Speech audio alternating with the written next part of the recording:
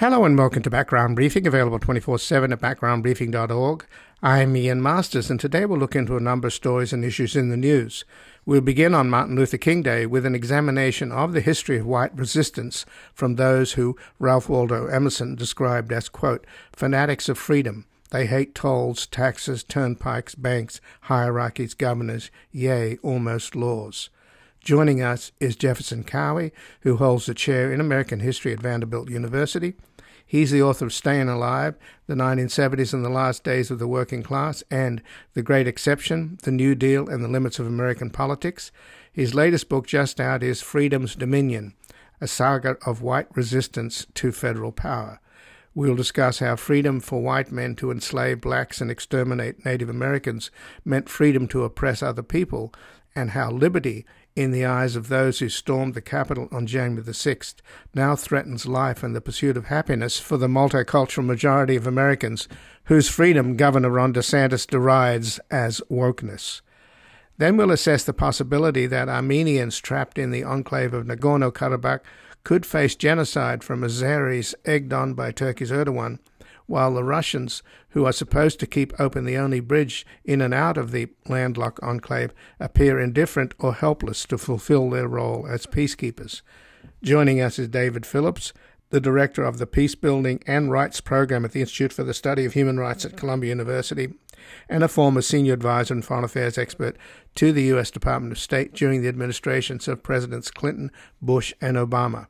He chaired the Turkish-Armenian Reconciliation Commission and the Track 2 program in Turkey and the Caucasus, and his books include Unsilencing the Past, Diplomatic History, the Turkey-Armenian Protocols, and most recently, Frontline Syria, From Democratic Revolution to Proxy War. And he has an article at the National Interest, Could Biden Have Stopped Russia from Invading Ukraine? Then finally, we'll assess the possibility of an arms race in Northeast Asia following Friday's White House meeting between Biden and Japan's Prime Minister Kishida, at which pledges were made to increase defenses to counter China's rise and military threats against Taiwan. Joining us is Ellis Krauss, Professor Emeritus of Japanese Politics and Policymaking at the University of California, San Diego School of Global Policy and Strategy. He is a leading expert on Japanese politics and U.S.-Japan relations, and his books include The Rise and Fall of Japan's LDP, Political Party Organizations as Institutions, Beyond Bilateralism, U.S.-Japan Relations in the New Asia-Pacific, and Reluctant Warriors, Germany, Japan, and their U.S. Alliance Dilemma. And joining us now on this Martin Luther King Day is Jefferson Cowie, who holds a James G. Stallman Chair in American History at Vanderbilt University. He is the author of Staying Alive, The 1970s and the Last Days of the Working Class, and The Great Exception, The New Deal and the Limits of American Politics. And his latest book just out is Freedom's Dominion, a saga of white resistance to federal power. Welcome to Background Briefing, Jefferson Cowie. Good to be back, Ian. Well, thanks for joining us, and I'm interested, of course, in talking about your book, When Freedom, which is, about where a time when freedom meant freedom to oppress other people, and the link between racism and the loathing of government. But let's start with today, of course, Martin Luther King Day, and in Selma, Alabama, there is a march commemorating MLK along with a call to end gun violence. So, given that we witnessed a lot of Confederate flags on January the 6th as the Capitol was stormed by insurrectionists, this issue is alive and well in the country, and I've often made the remark that the liberty and freedom that white, heavily armed, angry men in this country proclaim all the time, liberty is now threatening life and the pursuit of happiness in this country. So how dire do you see the situation? Well, I see it as pretty dire, but I also see it as continuous with the American past. I mean, in this book, I trace it all the way back to Jacksonian America and Indian removal, which was just exactly said, armed, angry white men who were so angry and so armed that they resisted the man who promised them land and the removal of Indians to begin with, Andrew Jackson, because he was moving too slow on Indian removal, and they fought him. So it arcs forward from Indian removal through Reconstruction, when there were violent coups against black enfranchisement through the New Deal and on into the civil rights era and then back to our present day, where we see a continual call of white freedom as opposed to black political rights. Well, of course, Ronald Reagan made his announcement that he was running for president down in Mississippi in a way that many people thought was sort of provocative. And, of course, Donald Trump came down the escalator and said that Mexicans were rapists and murderers. Mm-hmm. But Donald Trump modeled his presidency, it seems, on Andrew Jackson, did he not? Yeah, well, he hung up Jackson's portrait, right there in the Capitol. So what was he suggesting? What was he signaling, do you think? That he was the candidate, the leader of the populist white insurgencies of the country, which I think came to fruition on January 6th. But, you mentioned Selma, you mentioned, it's obviously Martin Luther King Day.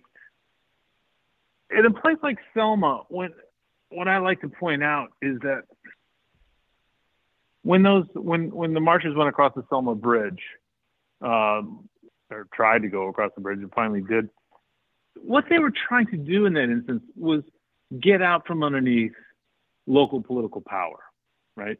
And that's the history of much of American history is to try to achieve political rights outside of local systems of typically white domination that went by the name of freedom. It's my freedom to oppress. It's my freedom to take your vote. It's my freedom to take your land. But what actually the Creek people who originally inhabited that area and African Americans who were brought in to work the land wanted was to be federal citizens. They saw more power in federal citizenship. And so they were trying to trigger the Voting Rights Act by that march across Selma to ensure that voting rights would be taken out of the local level, projected onto the national level, to get away from those kind of local brands of freedom. And that's what you mentioned, Reagan in Philadelphia, Mississippi, when he went and launched his campaign right near where those civil rights workers were killed during Freedom Summer in Mississippi. And Reagan was promising to return that power. It was a states' rights speech right there, and he's promising to return that sense of freedom to the local level so that local white systems of power could return to domination. And your book, Jefferson Cowie, Freedom's Dominion, A Saga of White Resistance to Federal Power, focuses on Alabama. I began by mentioning the marches today in Selma commemorating Martin Luther King Day. And, of course, obviously George Wallace is a main character, or you cover him. And, he's made that famous speech, segregation now, segregation tomorrow, segregation forever. But he, in that same speech, he invoked freedom many more times, 24 times, more than Martin Luther King ever did in his I Have a Dream speech. And, there is this kind of Christian identity out there that was also a part of what we saw on January the 6th among the Trump flags and the Confederate flags. They were also symbols of Christianity, of whiteness and freedom, etc. So let's talk about that kind of coalition, if you will. How much is it driven, do you think, by this distorted idea of freedom, or liberty, I guess is the word that's used? Right, freedom, liberty. In the vernacular, I think they're fairly interchangeable, even though there are philosophical differences between the two. It's distorted, but it's also so real as to be part and parcel of the American tradition. By the time I was done with the book, I looked back and I said, the Freedom Caucus, the most conservative wing of the Republican Party in the House, now makes sense, right? It's not like just manipulating a popular word in the American creed for political purposes. This is actually a core value of American political tradition, this sort of white freedom to dominate. And it's very virulent. It's very strong. It's recurring. And we are seeing an outburst of it in the last 5 years that has arcs back through history. And I want to go back to something you mentioned, since it's King Day. Wallace and King, so the county I study in this book, gave birth to George Wallace, the segregationist governor from Alabama. And as you say, he saw himself as a freedom fighter, and that more even than he saw himself as a segregationist. And I think that presents a certain kind of problem for how we imagine, politics in this country. If this is a serious idea of freedom, not just something to be scoffed at, but it's actually a core aspect of American life, then freedom becomes a very complicated question. Freedom from federal tyranny was what Wallace was about. And that means he can now make a coalition, not just with sort of the snarling racists who he's going to get anyway, but anti-tax people, anti-regulation people, people who, don't want the government interfering in employment, people who don't want the government interfering in housing, also, all sorts of things. And QAnon people? Much more rich. And QAnon people, actually, Wallace said that his American Independence Party was the Squirrel Party because it was full of all nuts and kooks. So is where all the squirrels were kept. All the squirrels kept their nuts. That too is kind of an old theme, the sort of kind of paranoid tradition in American politics. But he did very well in 1972 when he ran as a Democrat, did he not? He won some states. Yes, he did, and he made significant incursions he won Michigan. When he was doing well when he got shot in Maryland. He was a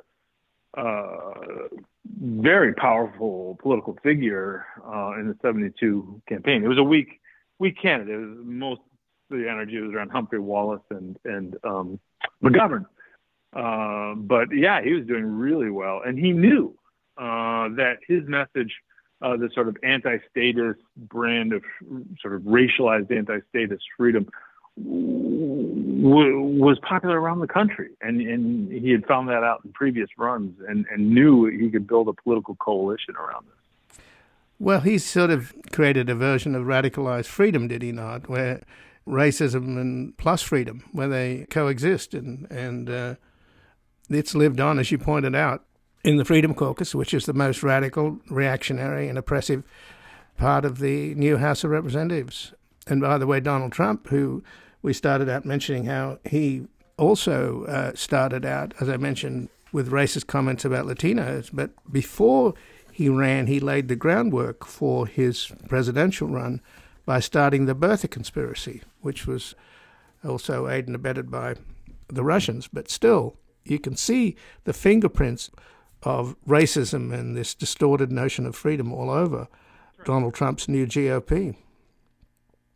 Yeah, but I want to again reiterate, this is the latest incarnation of a long history.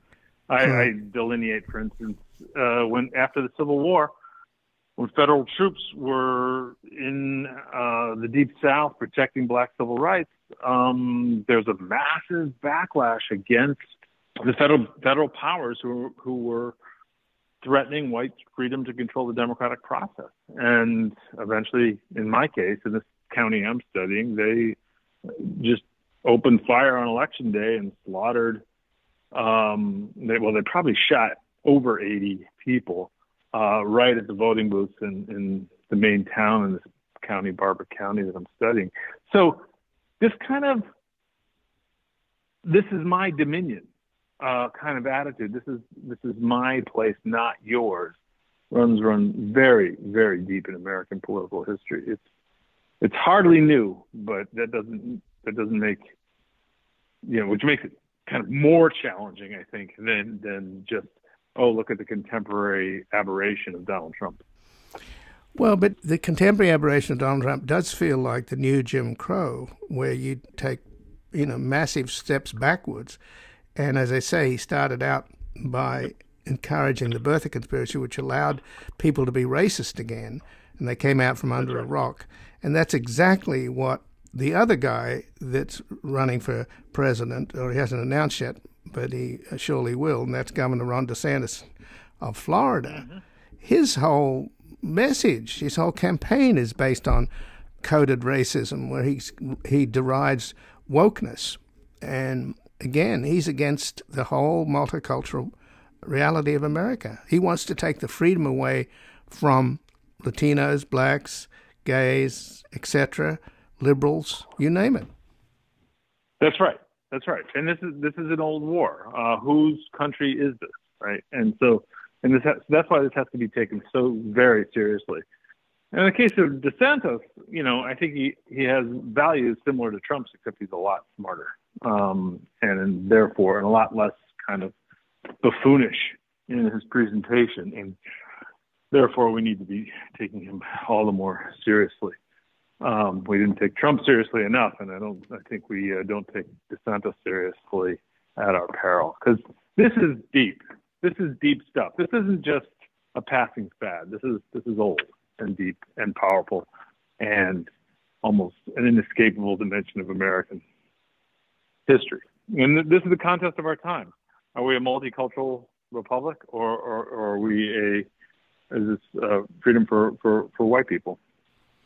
So I don't know what the answer to that is, but I think it's an important question to ask. But just in the last couple of minutes, let's talk about what could possibly end this kind of sickness in our body politic.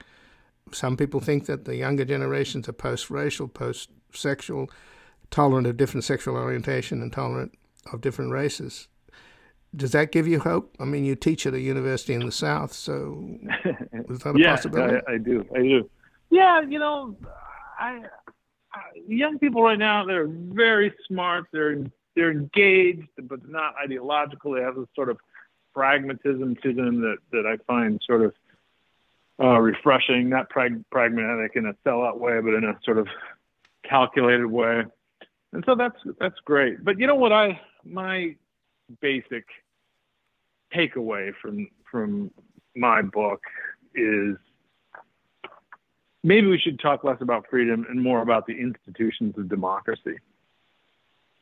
So that requires, freedom is something you can beat your breast and yell about and wave Confederate flags as you're storming the Capitol. But if you're talking about democracy, you're talking about institutions and laws and the actual functioning of how something's going to work. And so I would like to kind of move our political rhetoric away from this sort of belligerent, white kind of freedom that we've seen toward a conversation more about how democracy works and what it takes to make a functioning democracy. And I think that would be a more fruitful approach for the future. But we saw before our eyes an attack on democracy itself, on the very citadel of democracy, the U.S. Capitol, which they almost succeeded. In the name of freedom, they almost succeeded. And there's a move underway, particularly led by Kevin McCarthy, the new head of the House, to expunge all of that. Not only to expunge the impeachments of Donald Trump, but to expunge the reality, to rewrite history, to say that those people that desecrated and defecated in the Capitol itself and wanted to kill the vice president and the speaker, they're heroes. They're martyrs, for God's sake. This is a movement underway. So surely there has to be a counter-movement. As an historian, you're watching history being rewritten before your eyes, are you not, Jefferson?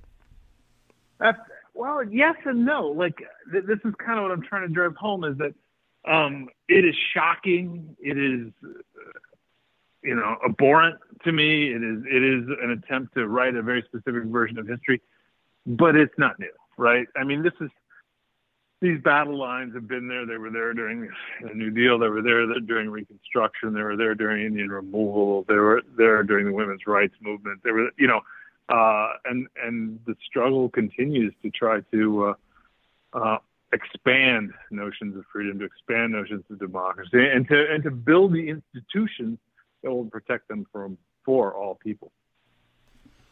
Well, Jefferson Cowie, I thank you very much for joining us here today on this Martin Luther King Day. Thanks for having me in. Happy Martin Luther King Day to you. Well, thank you. And again, I've been speaking with Jefferson Cowie, who is the Chair of American History at Vanderbilt University. He's the author of Staying Alive, The 1970s and the Last Days of the Working Class, and The Great Exception, The New Deal and the Limits of American Politics. And his latest book, just out, is Freedom's Dominion, a saga of white resistance to federal power. We're going to take a brief station break. We're back with an assessment of the possibility that Armenians trapped in the enclave of Nagorno-Karabakh could face genocide from Azeris, while Russian peacekeepers appear to be either helpless or indifferent.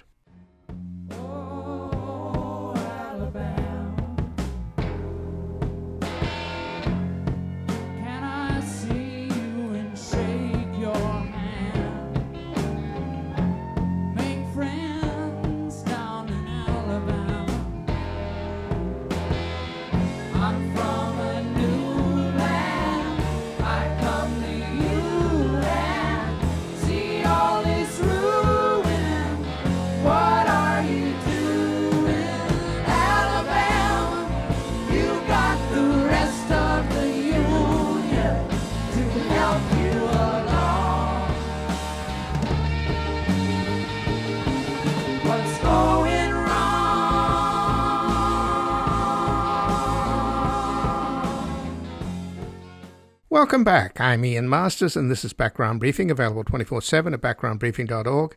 And joining us now is David Phillips, the Director of the Peace Building and Rights Program at the Institute for the Study of Human Rights at Columbia University, and a former senior advisor and foreign affairs expert to the U.S. Department of State during the administrations of Presidents Clinton, Bush, and Obama. He chaired the Turkish-Armenian Reconciliation Commission and the Track 2 program in Turkey and the Caucasus, and his books include Unsilencing the Past, Diplomatic History, the Turkey-Armenian Protocols, and most recently Frontline Syria, From Democratic Revolution to Proxy War. And he has an article at the National Interest, Could Biden Have Stopped Russia from Invading Ukraine? Welcome to Background Briefing, David Phillips. Ian, thank you. Thanks for joining us, David. And there is, I don't know, let me ask you, is there a possibility that you could have genocide of Armenians trapped inside this enclave of Nagorno-Karabakh? There's certainly the Russian peacekeepers who are supposed to open the only bridge in and out of this landlocked enclave appear either indifferent or helpless. So Azerbaijan is pursuing an agenda to commit a second Armenian genocide. It's taking Armenians in Artsakh, also known as Nagorno-Karabakh.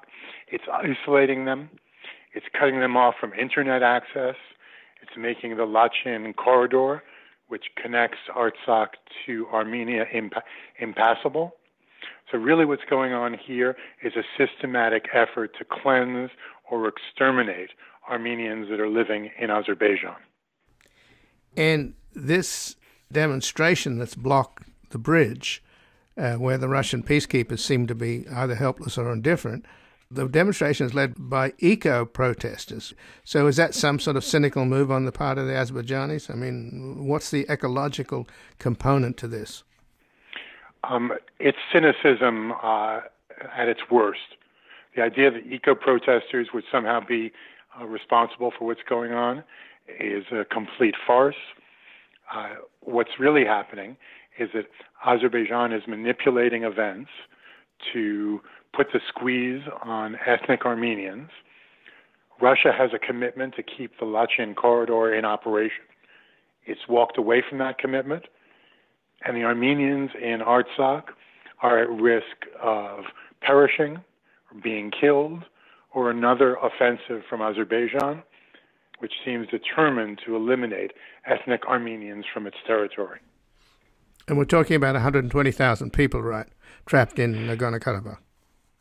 That's right, although there are more ethnic Armenians in other parts of Azerbaijan, but a little more than 100,000 Armenians are living in Artsakh, which is the Armenian name and the name that I prefer to use. So what kind of external forces can intervene here? Because the Russians made a deal, and I guess the UN and the US allowed Russia to be the peacekeeper, and they're clearly not fulfilling their obligations. Well, there is a question of the mandate that exists for the Russian force, whether they have authorization to use military assets to enforce the peacekeeping mission. There's some doubt about that.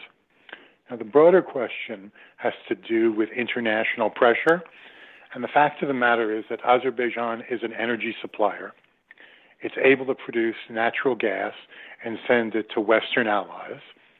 And it's cynically manipulating its energy resources in order to deflect attention and criticism from the West.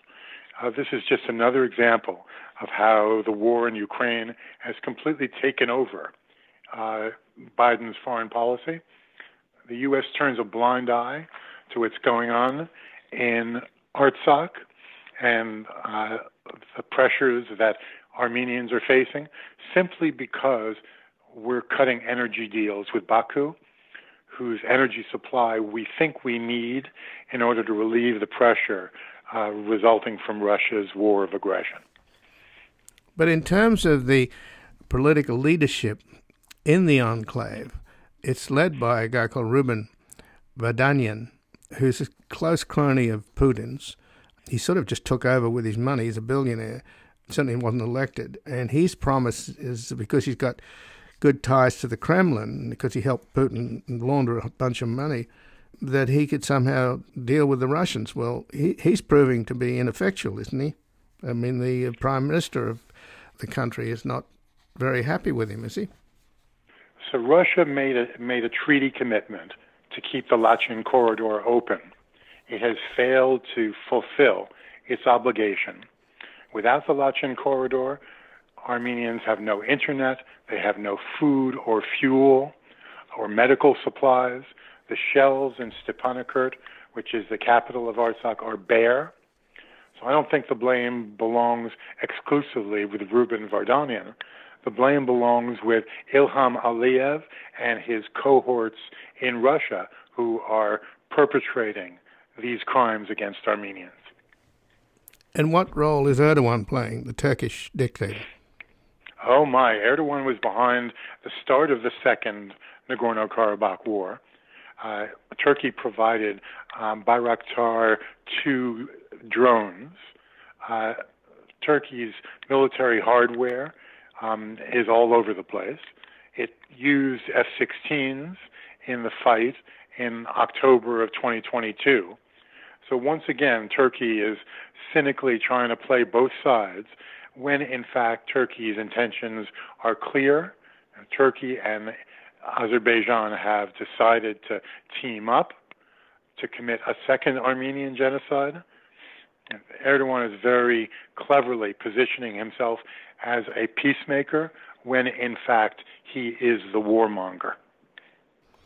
And what's happening with the other Azerbaijani enclave that borders on Turkey and Iran, that's on the other side of Armenia? It's been a kind of weird Stalinist one-man state, like a North Korea, but the dictator Aliyev just fired the long-standing crook that was running that place. Are they likely, and since it borders on Turkey, are they likely to cause trouble there as well to the Armenians? Of course they are. Of course. Well, of course the Azeris and the ethnic Turks will cause trouble there.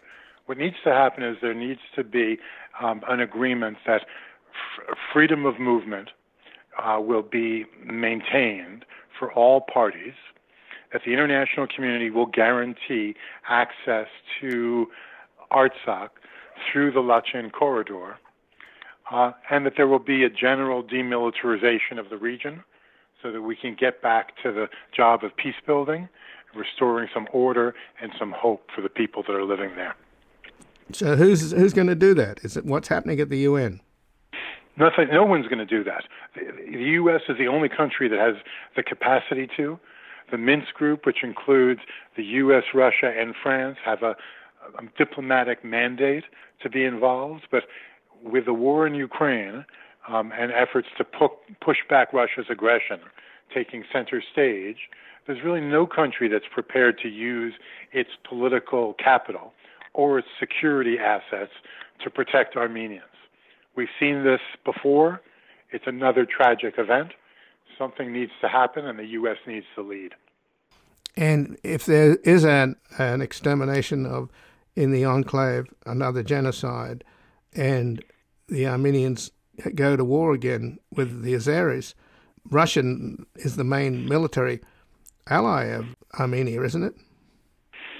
So Russia has positioned itself as a weapons supplier to both Armenia and Azerbaijan. Mm-hmm. It's a cynical double game. Russia can't be trusted as a peacekeeper because it stands to benefit from violent conflict. Turkey, too, is playing this double game, trying to position itself as a mediator when, in fact, Turkey is aggressively stoking the fires of violent conflict. And the religious, but the idea that the Armenians are Orthodox Christians, that doesn't have sway in the Kremlin? It has limited sway in the Kremlin. Russia's interested in its geostrategic interests, not in culture and religion. So, since you studied this region and you've been actively involved with the Turkish-Armenian Reconciliation Commission and the Track 2 program in Turkey and the Caucasus, David, what's your sense? I mean, you sound like you're alarmed, and I'm wondering if something terrible could happen at any moment here. Yeah, I am alarmed. I'm alarmed about the prospect of a second Armenian genocide, with Turkey supporting Azerbaijan to commit crimes against humanity, with Russia turning a blind eye and abrogating its armistice obligations. Right now, the international community is asleep at the switch. The U.S. and other countries need to step up, the U.S. and France in particular, and make a point that Armenians will be protected, that aggression by Azerbaijan and the supply of deadly weapons to Azerbaijan by Turkey won't be tolerated. If we don't stand up and be counted, then more murders and killings will occur, and we'll be having another conversation about the second Armenian genocide instead of ways of preventing it. So what about the Armenian diaspora? Does it have any political clout? Oh, of course it does. Senator Menendez is very close with the Armenian diaspora in the United States. He's the chairman of the Senate Foreign Relations Committee. He's issued some very strong statements. The Congress is animated, Senator Chris Van Hollen and others. But this is ultimately an executive branch decision, and it's important for Biden and Blinken to make it very clear publicly that the U.S. won't tolerate continued aggression, and it will intervene diplomatically to prevent that from happening.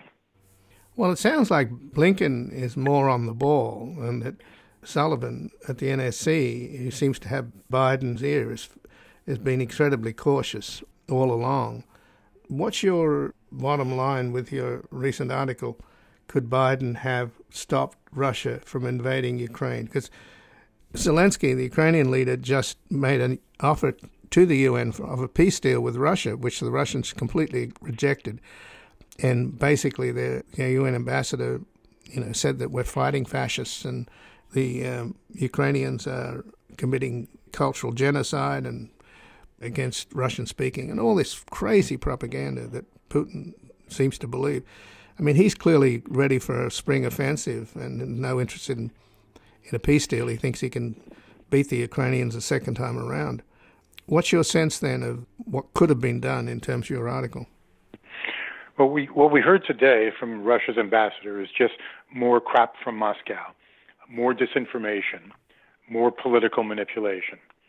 Yes, there's more that could have been done to prevent Putin from attacking in the first place by giving Ukraine more sophisticated weapons, more diplomatic support, but that didn't happen. We gave them just enough to survive, but not to win. So now we have to make a decision. Are we going to stand by Ukraine? We're going to oppose Russian aggression? Or are we just going to continue with more theater and more rhetoric and more statements while victims look on asking for more help? Well, you're talking about Jake Sullivan's agenda, right?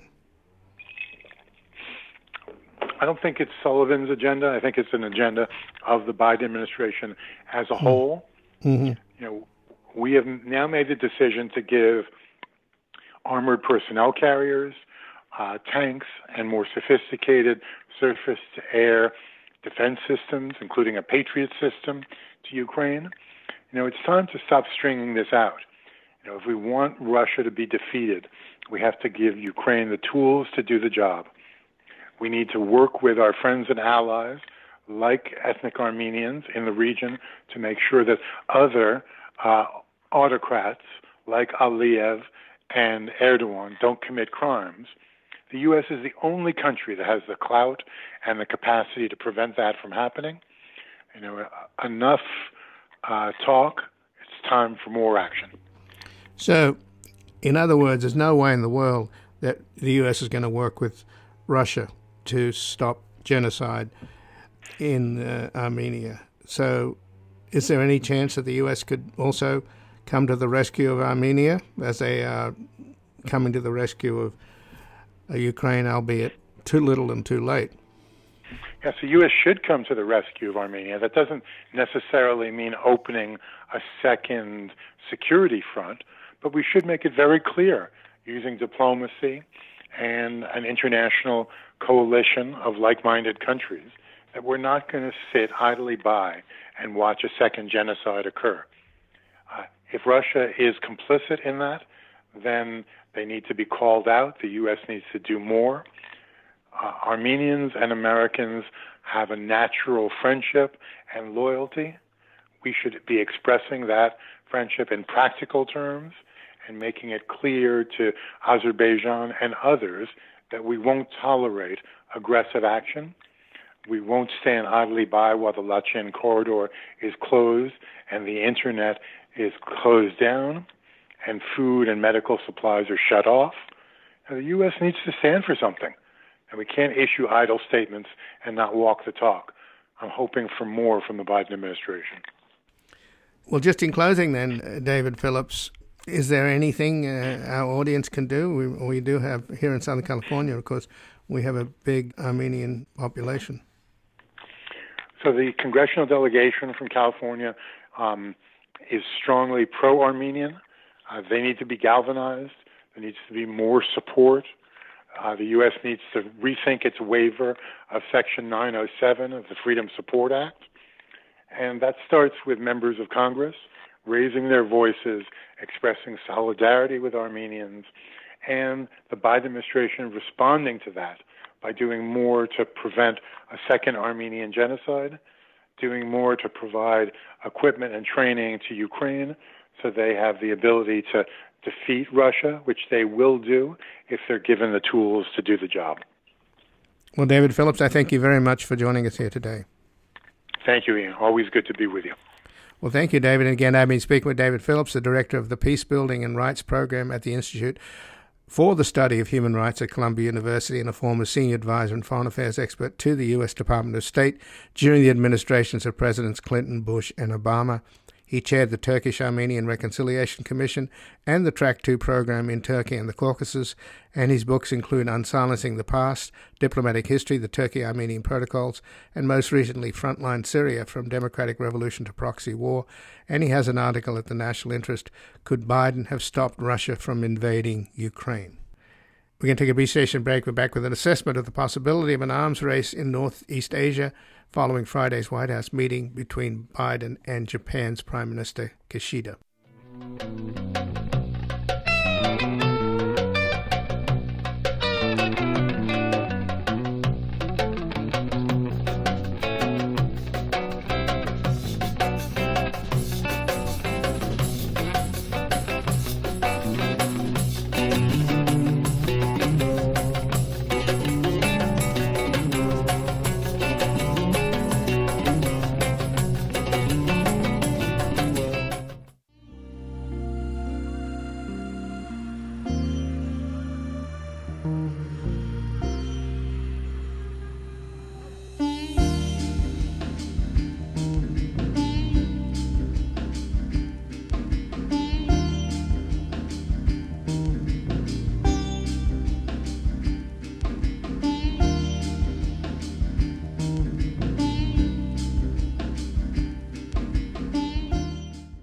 Welcome back. I'm Ian Masters, and this is Background Briefing, available 24/7 at backgroundbriefing.org. And joining us now is Ellis Krauss, who's a professor emeritus of Japanese politics and policy making at the University of California, San Diego School of Global Policy and Strategy. He is a leading expert on Japanese politics and U.S.-Japan relations, and his books include The Rise and Fall of Japan's LDP, Political Party Organizations as Institutions, Beyond Bilateralism, U.S.-Japan Relations in the New Asia-Pacific, and Reluctant Warriors, Germany, Japan, and Their U.S. Alliance Dilemma. Welcome to Background Briefing, Ellis Krauss. Thank you very much. Good to be here, as always. Well, thanks for joining us, Ellis. And on Friday, President Biden met with Prime Minister Kishida of Japan, and they vowed to work together to essentially reverse Japanese post-World War II pacifism, build up a military alliance, and in general, arms races are not a good idea, but is there any choice here or any way to avoid an arms race with China? To answer your question first, no, I don't think so. This is, of course, the dilemma of democratic countries confronted by an authoritarian country determined to knock off the hegemon, which in this case is the U.S. We saw it, of course, in World War I with Germany and Britain, and we saw it again in World War II with Japan, Germany as well. So this is the dilemma. The dilemma is, on the one side, as we know, appeasement doesn't work because we tried that in World War II. And, of course, also when Russia took over Crimea, not much of a response from the West, and we've seen what happens there.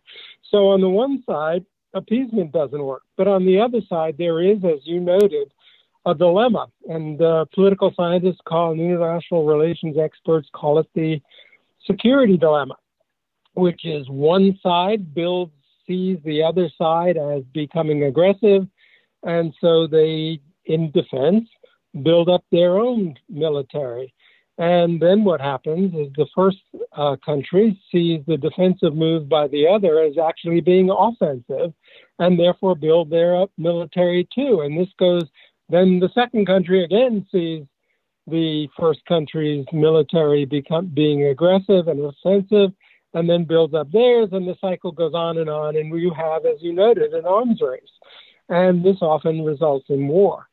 So this is the dilemma. You're darned if you do and darned if you don't. If I could use the word damned, I will, because there's no good, simple response here. On the other hand, let me just say I do not like the word pacifism used in relation to Japan, because I don't think Japan was ever pacifist since the 1950s. It had an armed forces. Japanese public supported those armed forces for the defense of Japan only. And, they had an alliance with the U.S., the strongest military power in the world post-war. I think Gandhi would roll over in his grave calling that pacifism. But I prefer to call it anti-militarist. That is, the Japanese government and politics hesitated to build up the military too strongly or to get involved in overseas battles of the United States fought, its allies fought, if they weren't in the interests of Japan. So apparently, though, what's tipped the balance here a little bit, and I want to get your opinion on this, is that China fired these missiles around Taiwan in August, and we know that North Korea has fired a whole bunch of missiles towards Japan. Some of them have gone over Japan. We're infuriating the Japanese. But now the Chinese have added to that in August, where 5 of these missiles landed not far from Japan or in Japanese waters. So yes. I don't understand why China would be that provocative. But it's the same thing's happening with South Korea, isn't it? That they're building up their military too. So the more that North Korea, for example, builds up its nuclear capabilities, the more that both Japan and South Korea build up their nuclear capabilities. You think that the Chinese would want to kind of moderate the North Korean behavior, but maybe they don't have any leverage. They're the only people that have any leverage, but I don't know whether they have the will or they don't have the will, or there's no way you can deal with Kim Jong-un. What's your sense on that? Well, first, I think that I'm not sure how much leverage China has over North Korea. We always assume it has, I think, more than it does have. I'm not sure anybody has leverage over North Korea. In many ways, they are a rogue state. And I think Kim Jong-un is determined to, from his own paranoid perspective, to make North Korea a nuclear power. And a lot of this is for the domestic consumption, of course. But in many ways, I think Japan's response to North Korea has been both long-term since the 1990s, but also I think the government, to some extent, and probably rationally so, uses North Korea fear of the Japanese public as a stalking horse, as a way to actually build up the military because of the government's fear and long-term of the rise of China militarily. And, of course, the government is afraid of both and has rational reasons for building up the military in response. But I think one of the factors that should be brought into play here is not only the behavior of China and North Korea, but Russia's invasion of Ukraine and China's behavior toward Taiwan. I think the combination of these two has really triggered what is going on in Japan now. The Japanese government, and particularly Prime Minister Kishida, has linked the two consistently since Russia invaded Ukraine. I think, and the tie-ups and the increasing defense relationships of Japan with Europe, Britain and Italy and France, are very much because the Japanese know that if China tries to take Taiwan, as Russia trying to take Ukraine, that they will be involved. There is no way for Japan to avoid being at war if China invades Taiwan, tries to take it over by force, and the U.S. responds accordingly. Much of the action will take place from Japanese bases, the bases on Japanese territory, and they will get involved.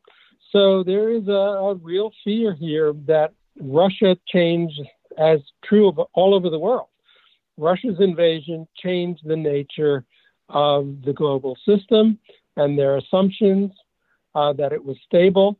And now the Japanese see the link to Taiwan very clearly. Well, prior to coming to Washington, of course, Prime Minister Kishida of Japan met with European, British, and Canadian leaders. So this is a broader alliance. I mean, Japan is a part of the Quad coalition of the United States, India, and Australia. And how significant is that to your mind, Ellis? Well, I think it's part of a broader picture. It's not, the Quad itself is not a real alliance, and India has consistently, since joining, and also in terms of Russia's invasion of Ukraine, has tried to play both ends against the middle. They do a lot of trade with Russia, and a lot of their military is supplied by Russia.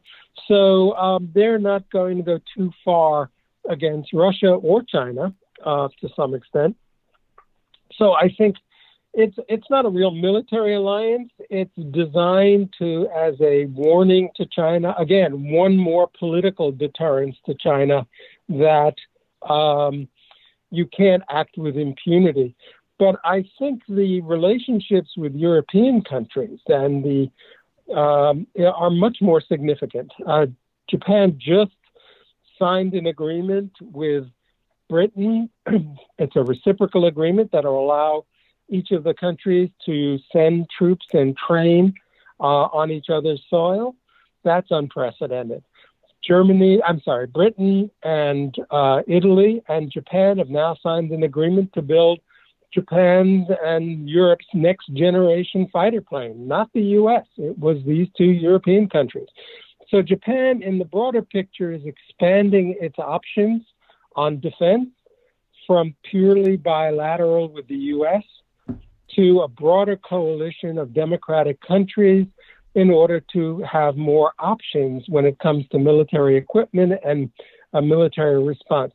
The real goal of this, however, is again a warning to China: don't push us too far, don't get too aggressive, because this is a broad coalition of countries who might come to Japan's aid in the event that Japan is attacked.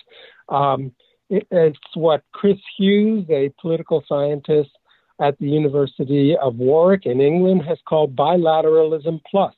It hasn't substituted for the U.S. alliance, but it's a supplement to it.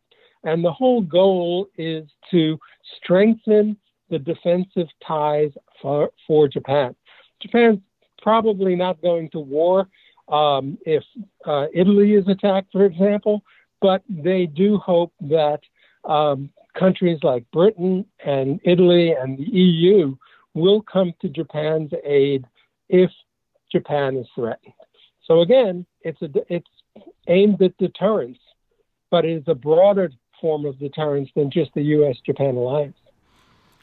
Well, last Wednesday, the president of South Korea said that the South Koreans could develop nuclear weapons on their own, and they could also ask the U.S. to deploy their nuclear weapons on the Korean Peninsula if the North Korean nuclear threat grows. So, I mean, it's not just Japan. Obviously, Japan is not a nuclear power, but my understanding is that basically they've got so much plutonium that they could quickly make nuclear weapons. There's no indication that they're interested in crossing that threshold. But how do you see that working out? South Korea talks about getting nuclear weapons, and they always react to Japan because of the history between the two countries from the Japanese occupation of the Korean Peninsula. Mm-hmm. Any increase in Japanese militarism seems to upset the South Koreans. So are they going to work together, do you think, now that they seem to have a common sense of a threat from both North Korea and China? Well, the United States would certainly love and has been pushing both countries to get over their historical memories issues, which, of course, are horrendous for the Japanese occupation of Korea for 35 years. But it's always overdone in Korea. I think the previous administration of Mr. Moon was much softer toward North Korea in terms of rapprochement, and much more negative toward Japan. The current administration, which just came to power last year, Mr. Yoon, is much more determined to settle some of the historical memories that have been obstacles to a good relationship with Japan, because, again, the common threat of China, I think. He's also a conservative, and he is much stronger on defense, given those statements about nuclear weapons, which are obviously designed to warn North Korea, don't go too far. So I think that there is a warming of relations in the making between Japan and South Korea, but I don't think that Japan will ever have boots on the ground in South Korea again. I used to tell my students, if you want to see the unification of the Korean Peninsula, put Japanese boots on the ground in South Korea. It's not going to happen. However, there will be increasing defense cooperation between the two allies, shall we say, with the go-between being the United States, pushing both countries to build up their defense in response to China and North Korea. And I think that will be partially successful if the current administration stays in power for long. Japan, I don't think, will have nuclear weapons in the foreseeable future. In fact, interestingly enough, one of the reasons for Prime Minister Kishida's trip to Europe and the U.S. is actually to do some preliminary negotiations for the G7 summit that's coming up, which Japan will host. And it will be hosted in Prime Minister Kishida's home district of Hiroshima. Prime Minister Kishida has long been an advocate of ridding the world of nuclear weapons. This is very popular in his district, obviously, for the historical reasons. Hiroshima and Nagasaki being the only cities in the world ever to have suffered the horrible consequences of a nuclear bomb. And so I don't think that, particularly under Prime Minister Kishida, and because the Japanese public would never support nuclear weapons, there are some military people in Japan who would like to see Japan at least consider the possibility. But frankly, it makes very little sense for Japan to acquire nuclear weapons. It has the U.S.'s nuclear umbrella, which means if it's attacked by nuclear weapons, the U.S. will respond in kind to that country. And as long as Japan can trust that guarantee, there's no reason for it to have nuclear weapons. And the same is true of South Korea, by the way. And also Japan's look at a map. I think many people who advocate Japan getting nuclear weapons, just look at a map. China has, 1,000 cities of over 1 million people or something like that. And Japan is just a small, narrow archipelago of islands. It has no real deterrent capability with nuclear weapons. Most of its industry and population is concentrated along the Pacific coast, and it would be very easy for an adversary, God forbid, to wipe out all of Japan's military capability and much of the population with nuclear weapons. So Japan, in response, would not have much deterrent capability against, for example, China. So I don't think Japan getting nuclear weapons is likely politically, or that it makes any rational sense, frankly. Well, Ellis Krauss, I thank you very much for joining us here today. Thank you. Glad to be here as always. And again, I've been speaking with Ellis Krauss, who's a professor emeritus of Japanese politics and policymaking at the University of California, San Diego School of Global Policy and Strategy. He is a leading expert on Japanese politics and U.S.-Japan relations, and his books include The Rise and Fall of Japan's LDP political party organizations as institutions, Beyond Bilateralism, U.S.-Japan relations in the New Asia-Pacific, and Reluctant Warriors, Germany, Japan, and their U.S. alliance dilemma. This has been Background Briefing. I'm Ian Masters. I'd like to thank producer Graham Fitzgibbon, and this program is available for podcasting at backgroundbriefing.org, where you can sign up for our email updates as well as subscribe wherever you get your podcasts. If you like this program, you can help us reach more listeners by taking a moment to rate and review us on iTunes, Google Play, iHeartRadio, or wherever you get your podcasts. And please do share the program with friends and family and colleagues on Twitter and Facebook. And I'll be back again tomorrow with another Background Briefing. Bye for now.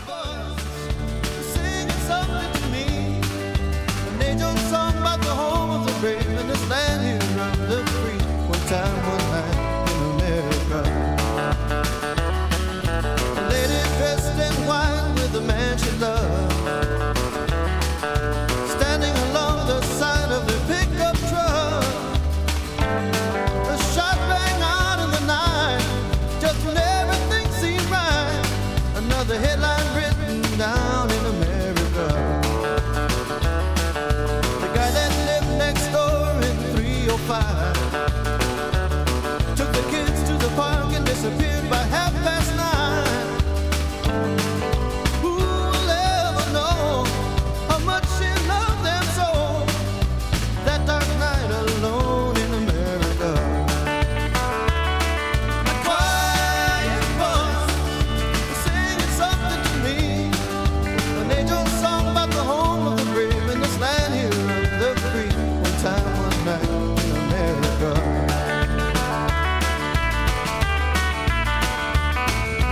Four small boys playing ball in the parking lot. A preacher, a teacher, and the other became a cop. A car skidded into the rain, making the last little one to say, one more light goes out